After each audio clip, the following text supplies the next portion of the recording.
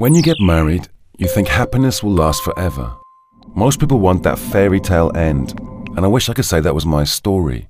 Unfortunately, from the moment I got married, my life turned into a living hell. After graduating from college, I moved to a metropolitan city where I could have better chances of getting a job. I was lucky to find one at a big corporation in downtown.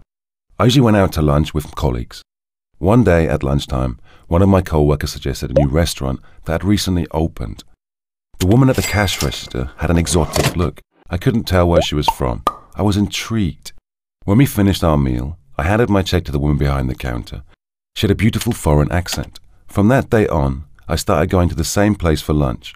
She noticed me. Our small talks turned into full conversation, and that's when I learned that her name was Jen.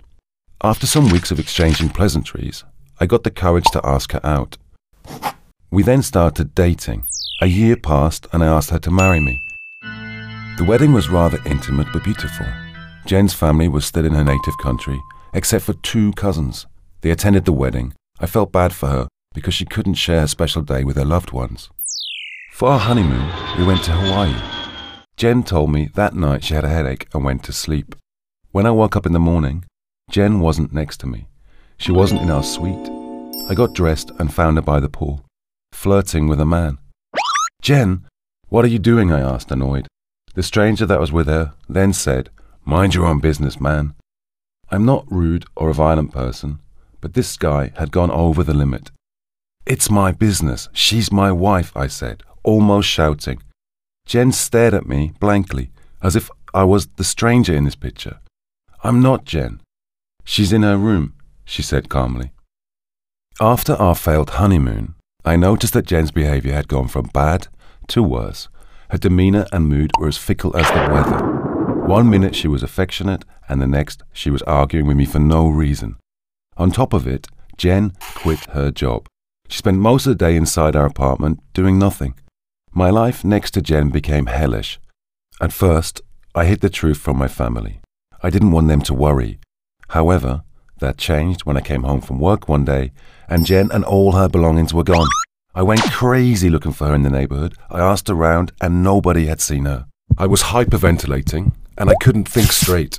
That's when I called my sister, who also lived a few miles from me. We both drove around looking for her. I went to the police station. They told me to wait 24 hours before reporting her missing. That's the norm. The day after, my phone rang. It was Jen. I picked her up at the train station. She was in a daze. "How did I get there?" she was crying. I hugged her and brought her home. She told me her sister had told her to pack and go with her to the station. I knew there was something wrong. Her family lived in another country. I took Jen to the hospital and was admitted for further tests. The doctors gave me the grim diagnosis. She may be suffering from dissociative identity disorder, also known as multiple personality disorder.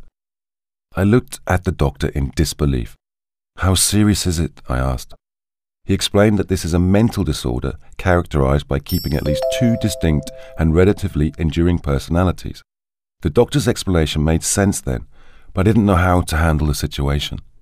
"Will she ever get better?" I asked the doctor, discouraged. He told me that with psychotherapy and medication she could improve. He gave me some hope when he said, with treatment, many people can live healthy and productive lives. We were still newlyweds when this nightmare started. Instead of enjoying a happily ever after, Jen was committed to a mental hospital where she now lives. I visit Jen every day.